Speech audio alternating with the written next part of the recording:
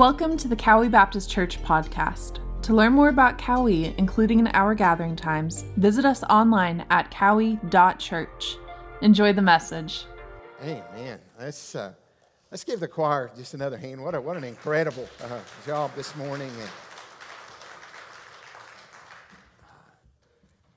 maybe my favorite hymn in all the world is Victory in Jesus, and I'm so grateful that is where we find our victory. And as we gaze upon the beauty of Christ, that we find everything else that would pale in comparison to Him. This morning, I'm just so grateful to see each of you here. If you are a guest with us this morning, thank you so much for being here. We'd love to hear from you. You'll see some Connect cards in the back of the pews around you, and we'd love to hear from you and just know of your time with us. If you have a moment to fill one of those out, we'd love to send you just a gift, just to connect a bit along the way.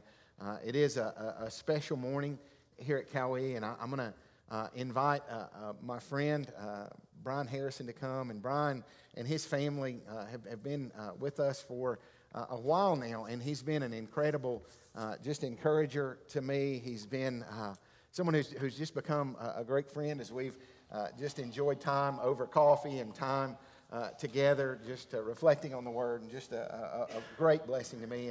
And Brian shared early with me when he began to worship here at Cowie a bit of his story, and has again just been an incredible encouragement to me. And he's going to come and share his story and some of his story today. And Brian, thank you so much, and we're just grateful for you this morning. So.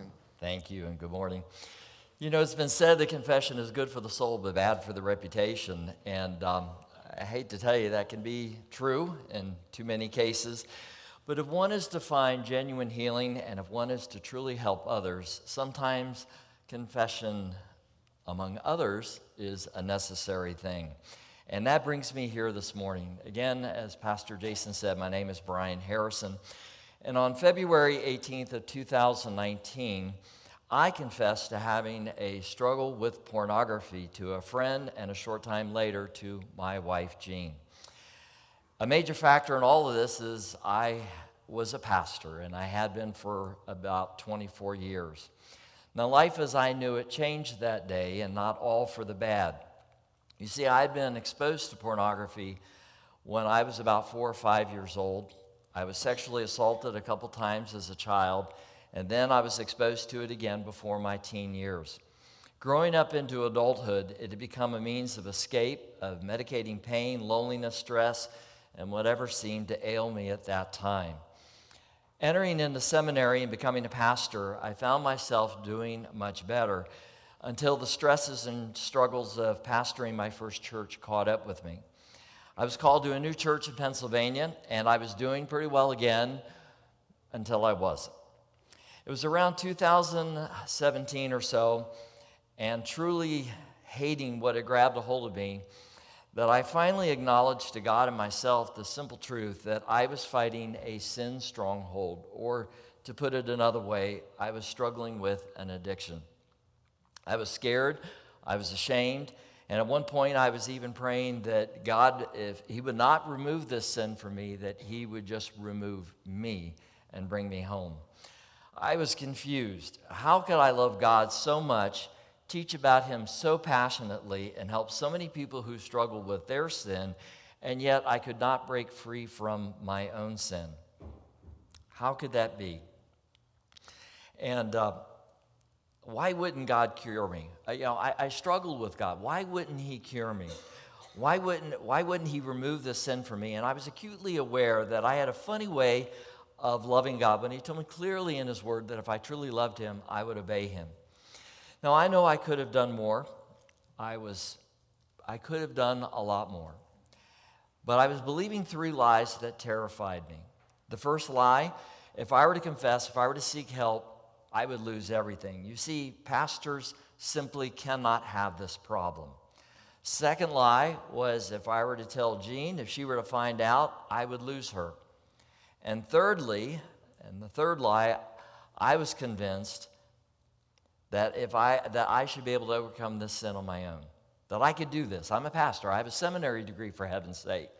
I can beat this. I was praying and I was agonizing. I was weighed down with guilt and shame, and God started ratcheting up the conviction. I had just come back from a biblical counseling conference in Indiana where I was again trying to find the means of helping myself when I got this crazy scam email threatening to expose my sin that February morning. I knew it was a scam. But you know, as much as I wanted to just forget it and walk away, God wasn't going to let me walk away. He wouldn't let go. And frankly, He doesn't let any of His children in sin keep going. I knew in my very convicted and my very frightened heart that I had to confess it, and I had to confess it that day. Now, I would love to tell you that the heavens opened up and I heard the angels sing following that day, but I'm not going to blow you any kisses and I'm not going to tell you any lies. It was hard. It was painful, and frankly, it still is. But following my confession, I had a choice to make. And my choice was, am I going to pursue God or am I going to run away and hide?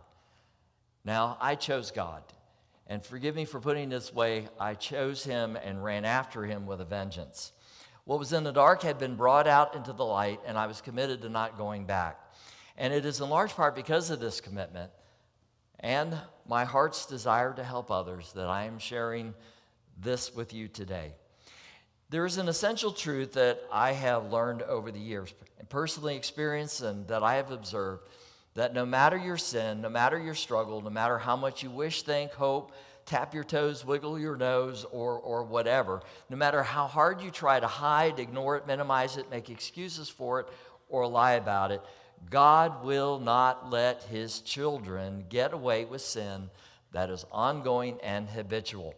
Our Heavenly Father loves you and me simply too much to allow that to happen.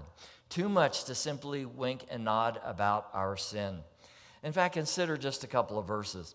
In Ecclesiastes 12:14, a man who came to understand what his sin was costing him, Solomon wrote, "For God will bring every deed into judgment with every secret thing, whether good or evil." Jesus put it this way in Luke 8:17, "For nothing that is hidden that will not be made manifest, nor is anything secret that will not be known and come to light."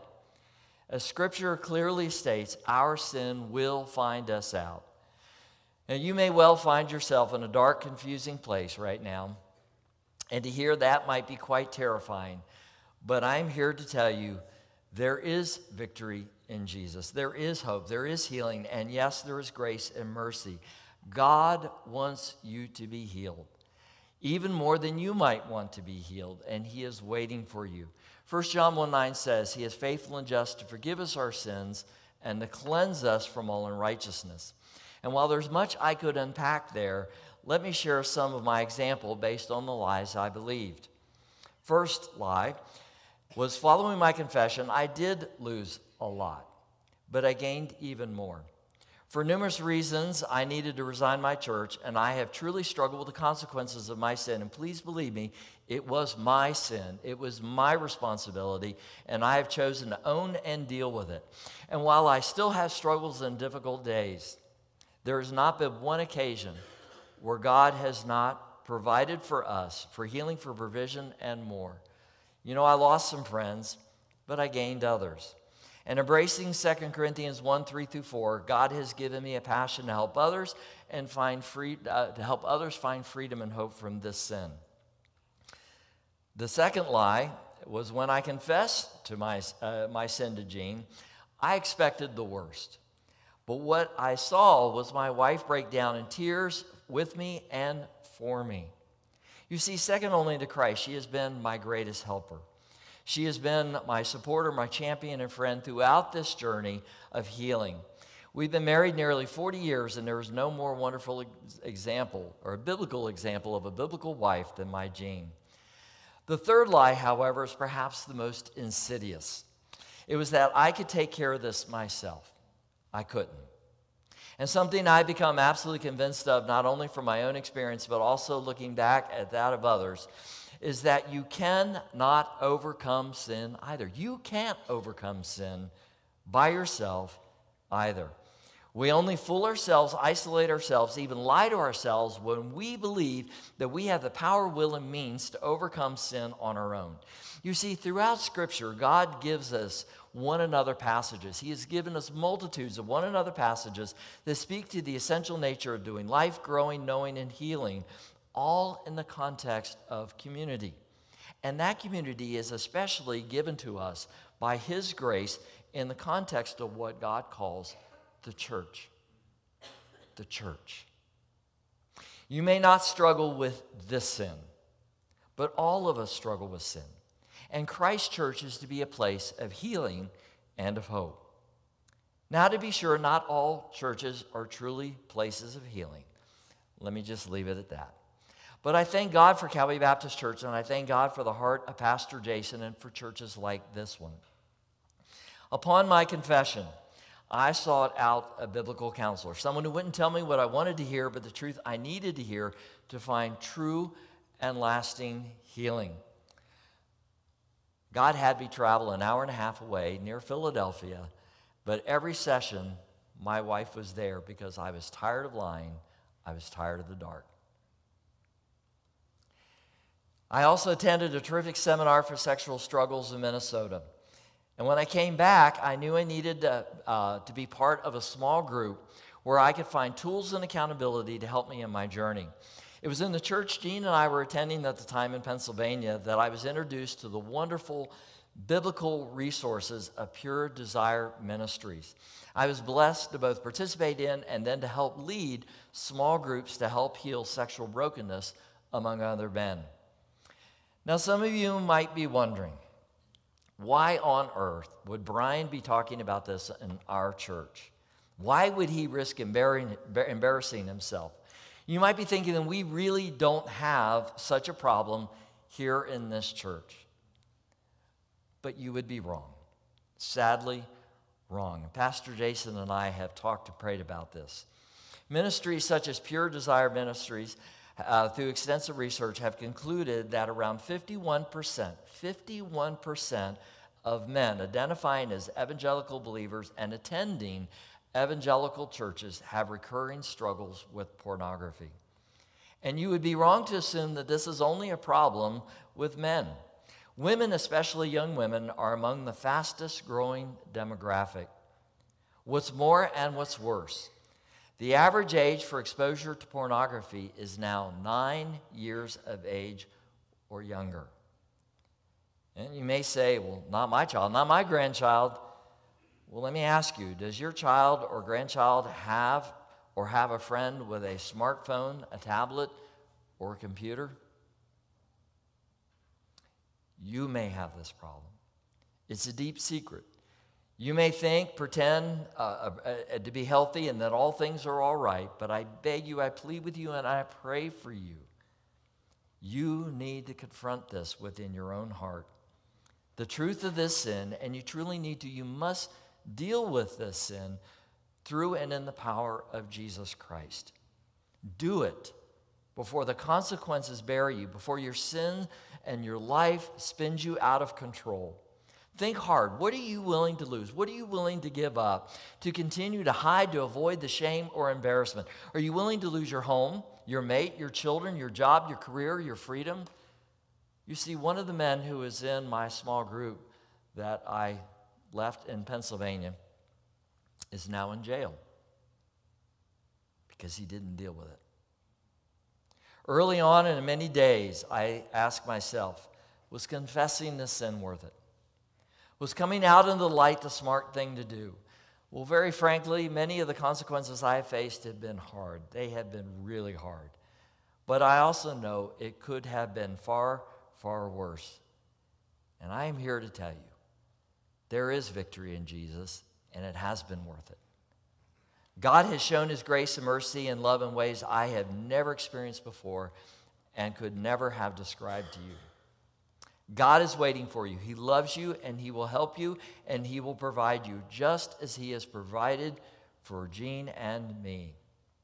And all those consequences, He will walk through each and every one of them with you.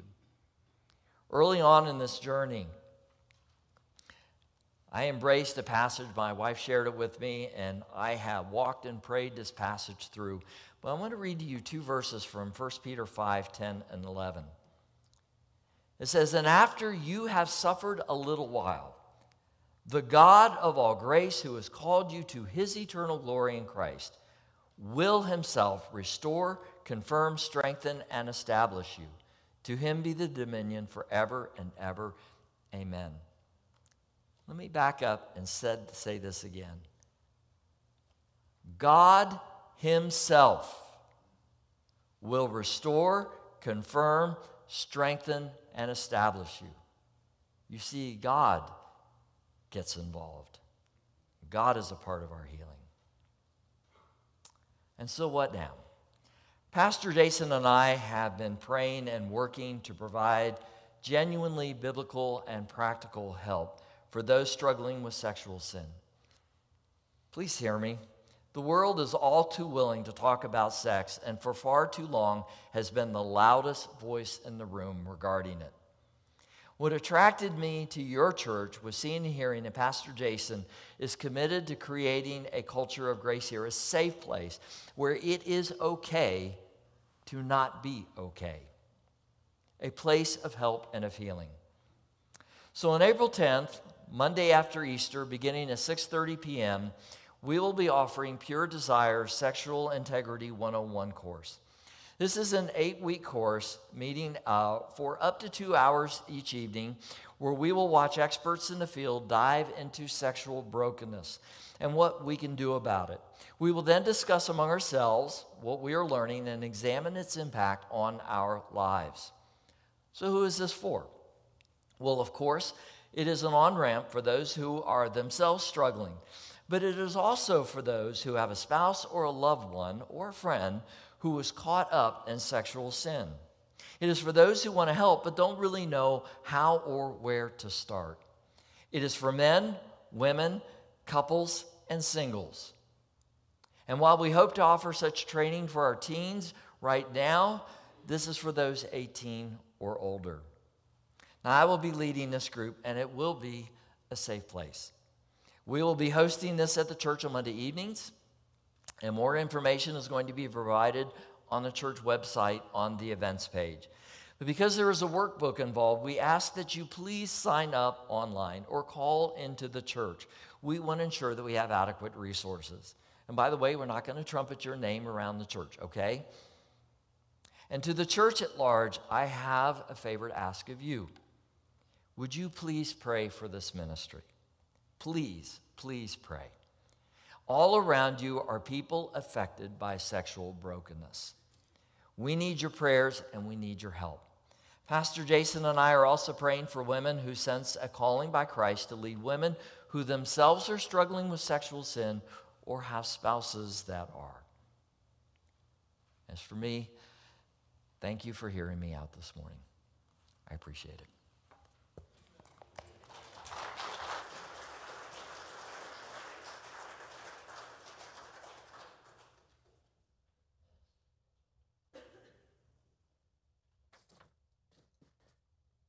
Thank you, Brian, and thank you, Gene, and so grateful for your transparency and your willing to share your story, for the courage that it takes to do that, and for the healing and just gratefulness that I have heard every time that I've talked to Brian, for the grace of God that he's experienced, for the way that Gene has walked with him in this. And you know, as Brian shared, we want to be a place where hope and healing can be found. It's time, and in my opinion, been a long time that the church take back the conversation when it comes to sexual integrity, when it comes to what God has called us to in our life, when it comes to engaging with our young people, when it comes to dealing with sin in our own lives. And we come this morning with grateful hearts, and I want to encourage you with just a few things that connect to Brian's story and some things from the Scripture that I believe when we encounter this type of temptation that the Scripture would point us to.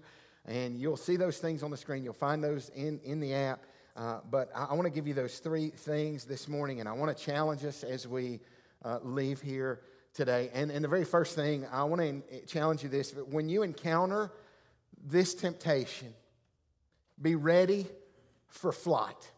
Be ready for flight. When we read the scriptures, we read in 1 Corinthians chapter 6, verse 18, we read these words, flee immorality. Flee immorality. Every other sin that a man commits is outside the body, but the immoral man sins against his own body. And so what I want to encourage you is when you encounter this sin, you need to run. You need to understand that this is not a place that you stand and say, you know what, I'm big enough in my own strength to navigate this. You get out of there, or maybe better yet, you get it out of there.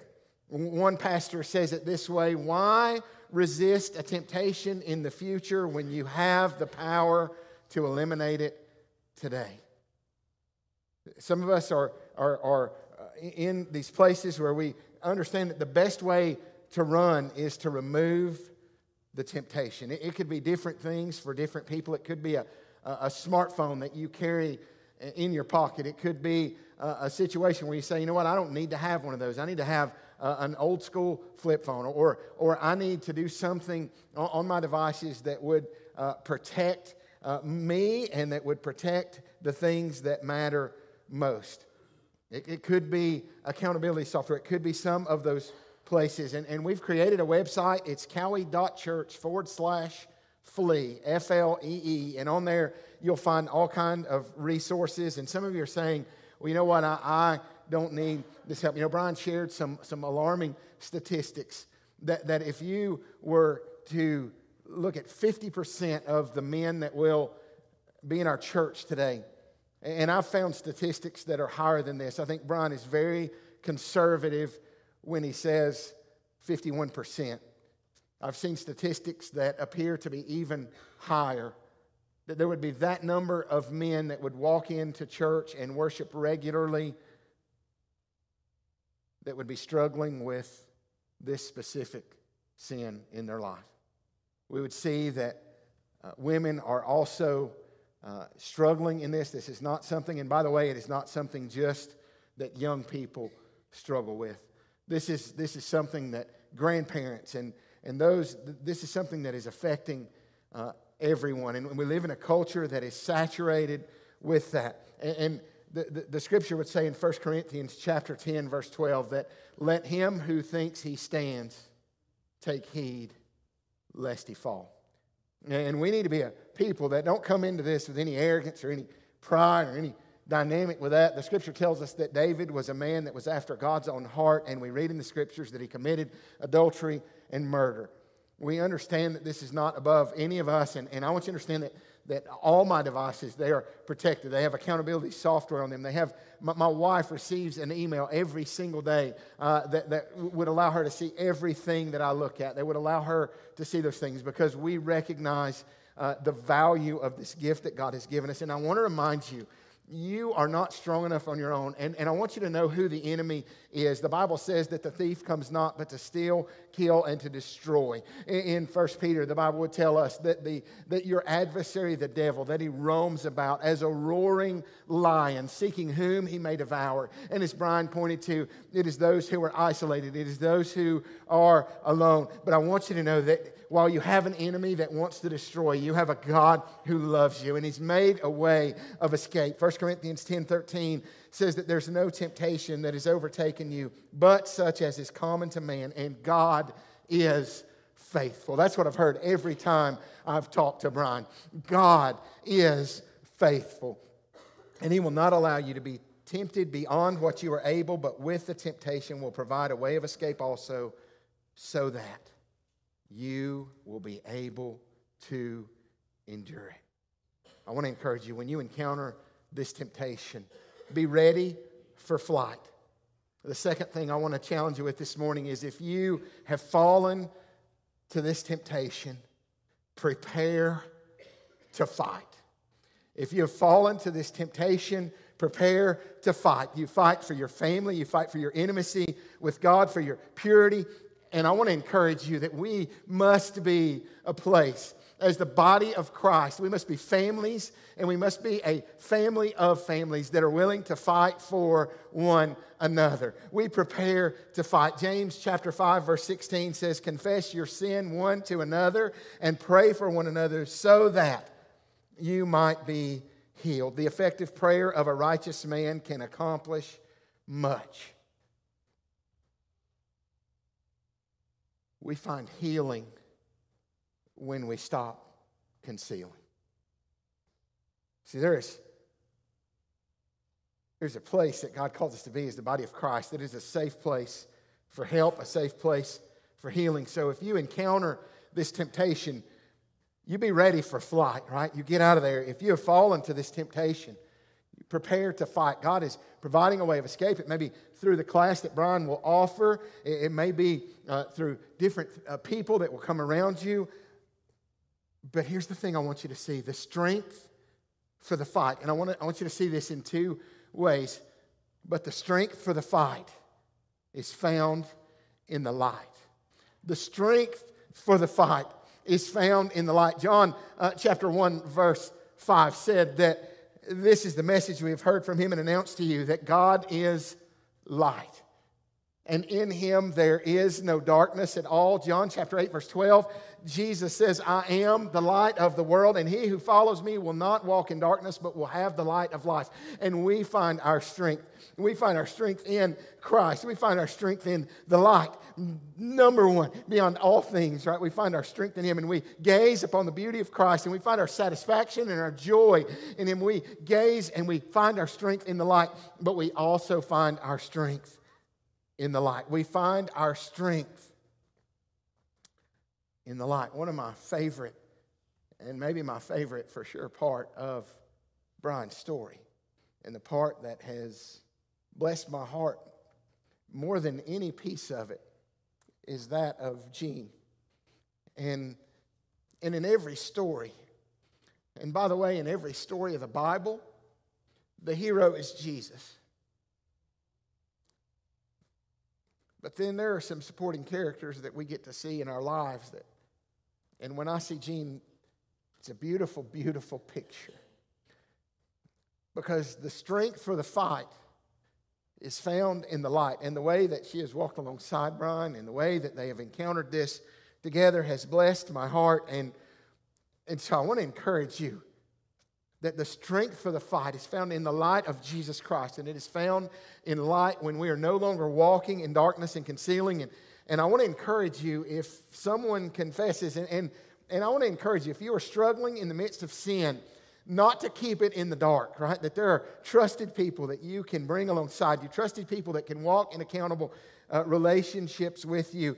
I want to encourage you to confess to God. Brian said in 1 John 1:9, he said, if we confess our sin, quoted this verse earlier, he said, God is faithful and just to forgive us our sin and to cleanse us from all unrighteousness. There's grace when we can come to God with our sin, confess to God, and confess to someone you trust.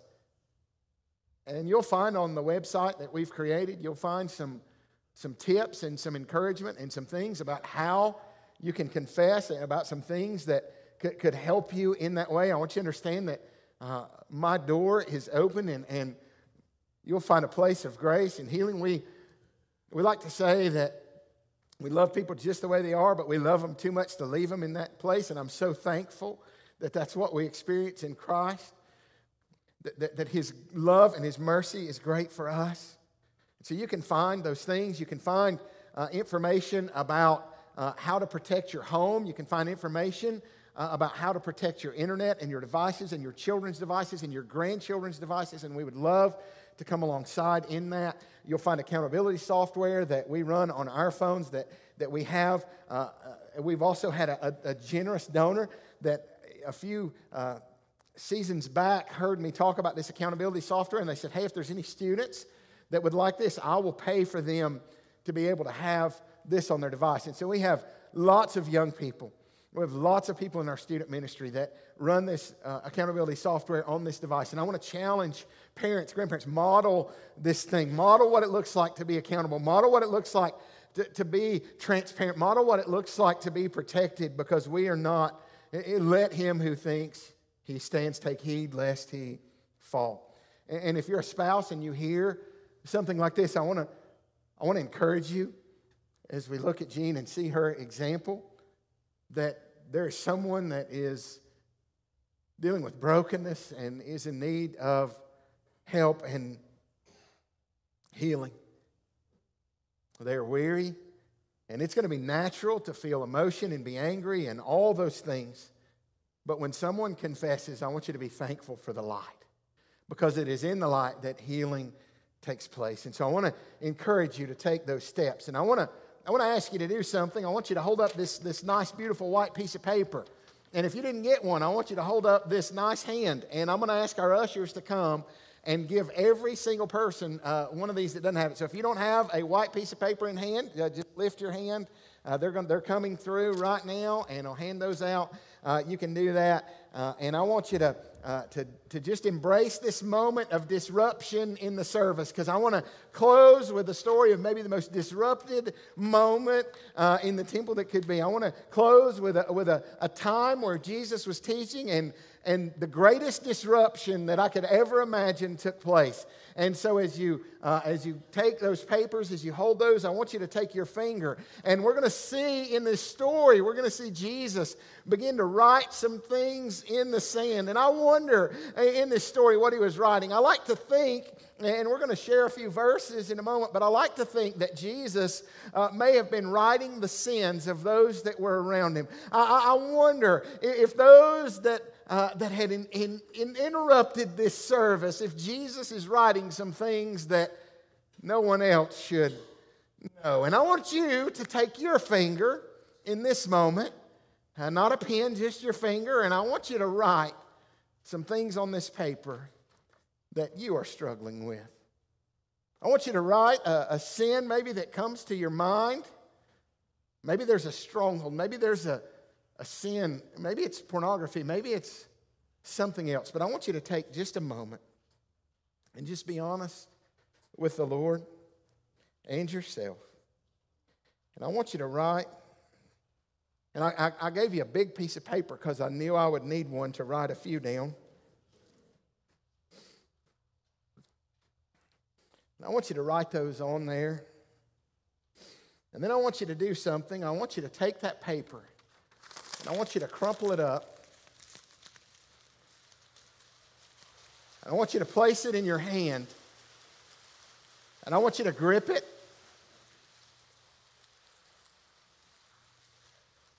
And while I share this story, I want you to hold it tightly in your hand. And in John chapter 8, beginning in verse 1, we read this story. The scripture would tell us that Jesus went to the Mount of Olives. Early in the morning, he came again to the temple, and all the people were coming to him. And he sat down and began to teach them. The scribes and the Pharisees, they show up. And in the midst of this moment, this incredible interruption takes place. I want you to imagine it just for a moment. The Bible says that the scribes and the Pharisees brought a woman caught in adultery. And so they dragged this woman in. And our sin's on a little piece of paper, and it's crumpled up in our hand, and we can't see it. And even if we were to hold it up, nobody could see it. But I want you to know everybody could see hers that day. And the shame that she would have been feeling in those moments, the overwhelming weight of her sin. Most scholars would say that it's likely that she may have been brought in naked in front of them. Maybe there was some type of covering, but she was caught in the very act of adultery. The scripture would give us that kind of picture. And having set her in the center of the court, they said to him, "Teacher, this woman has been caught in adultery in the very act. Now in the law, Moses commanded us to stone such woman. What do you say?" They were saying this, testing him, so that they might have grounds for accusing him. They were trying to get Jesus in the midst of this moment, but he stooped down and with his finger wrote on the ground. But when they persisted asking him, he straightened up and said to them, he who is without sin among you, let him be first to throw a stone at her. And again, he stooped down and wrote on the ground. And I wonder if it was in that moment that things that were secret to them were being revealed. And those men that had drug her in, all of a sudden they were seeing their sin. And by the way, it's interesting, they didn't bring this man before them. And sometimes we can look at a woman who's promiscuous and in those kind of things, and we can treat that different than a man. We can do those things. But in this culture, here she was in front of them. The man is not there. And it said when they heard it, he wrote on the ground. And when they heard it, they began to go out one by one, beginning with the older ones, and he was left alone. And with the woman where she was, and he was left alone, and the woman where she was, in the center of the court. Straightening up, Jesus said to her, can you imagine this moment? Here's this woman that has been brought before Jesus. Jesus has said, let him who is without sin cast the first stone. And one by one, beginning with the oldest, they begin to leave. They begin to be out of there and left with Jesus. In the very center of this moment is this woman. And Jesus looks at her and he says, woman, where are your accusers? And she looks around. Can you imagine that moment, right? There's no one there. And the woman, did no one condemn you? And she said, no one, Lord. And I want you to soak in the last verse. I want you to just rejoice in it. But I want you to reflect on it. She said, no one, Lord. And Jesus said, I do not condemn you either. Now go and sin no more. She encountered the Savior of the world. And here's the thing.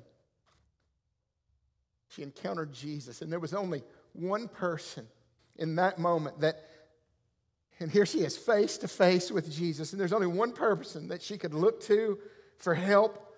There's only one person that we can look to for help. Jesus said, I am the way, the truth, and the life. And no one comes to the Father except through me. And she was in a moment with Jesus, and the only thing that stood between her and death was Jesus. And I want to remind you that the only thing that stands between us and death is Jesus Christ. The only thing that stands between me and death is Jesus. The Bible says, for the wages of sin is death, but the gift of God is eternal life through Jesus Christ our Lord. He had every right to condemn this woman. He was the only one. He was there among her. And the scripture says, he who is without sin, let him cast the first stone. And everyone empties out. But Jesus, he is the only one. He had the right to condemn this woman, but he didn't. The Bible would tell us in John chapter 3, verse 16, that God so loved the world that he gave his only begotten Son, that whosoever would believe in him should not perish, but have everlasting life. For God did not send his Son into the world to condemn the world, but that through him the world might be saved.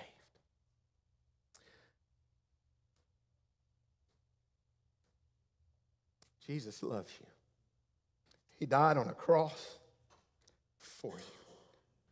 He took the very wrath of God that I deserved for my sin. He died on that cross, and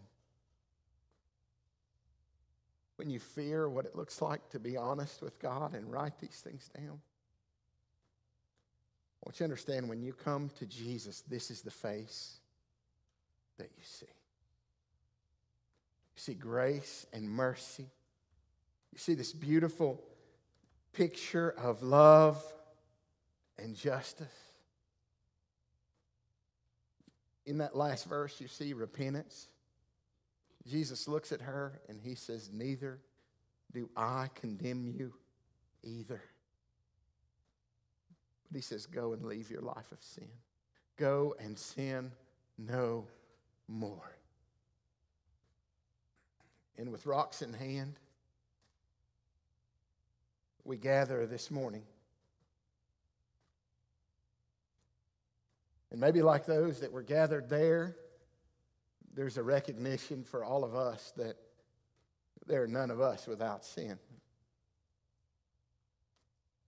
And we hold those rocks and we're reminded of the only way that we have experienced grace and forgiveness, that Jesus took all of my sin and all of my shame. And it was nailed to a cross. He who knew no sin, the scripture says, became sin on my behalf. He took all of those things upon himself on the cross so that I might become the righteousness of God in him.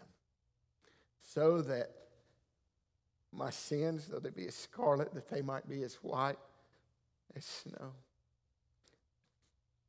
So that in light of his grace, when I hear someone's story like Brian's, I remember the grace that's been extended to me. And there are no stones, but there are open arms of love. See, we are to love God and hate our sin. Sometimes we hear it spun a lot of different ways, that we're to love God and hate sin, and we're to love people and hate their sin and hate all those kind of things. We've heard that said a lot of different ways.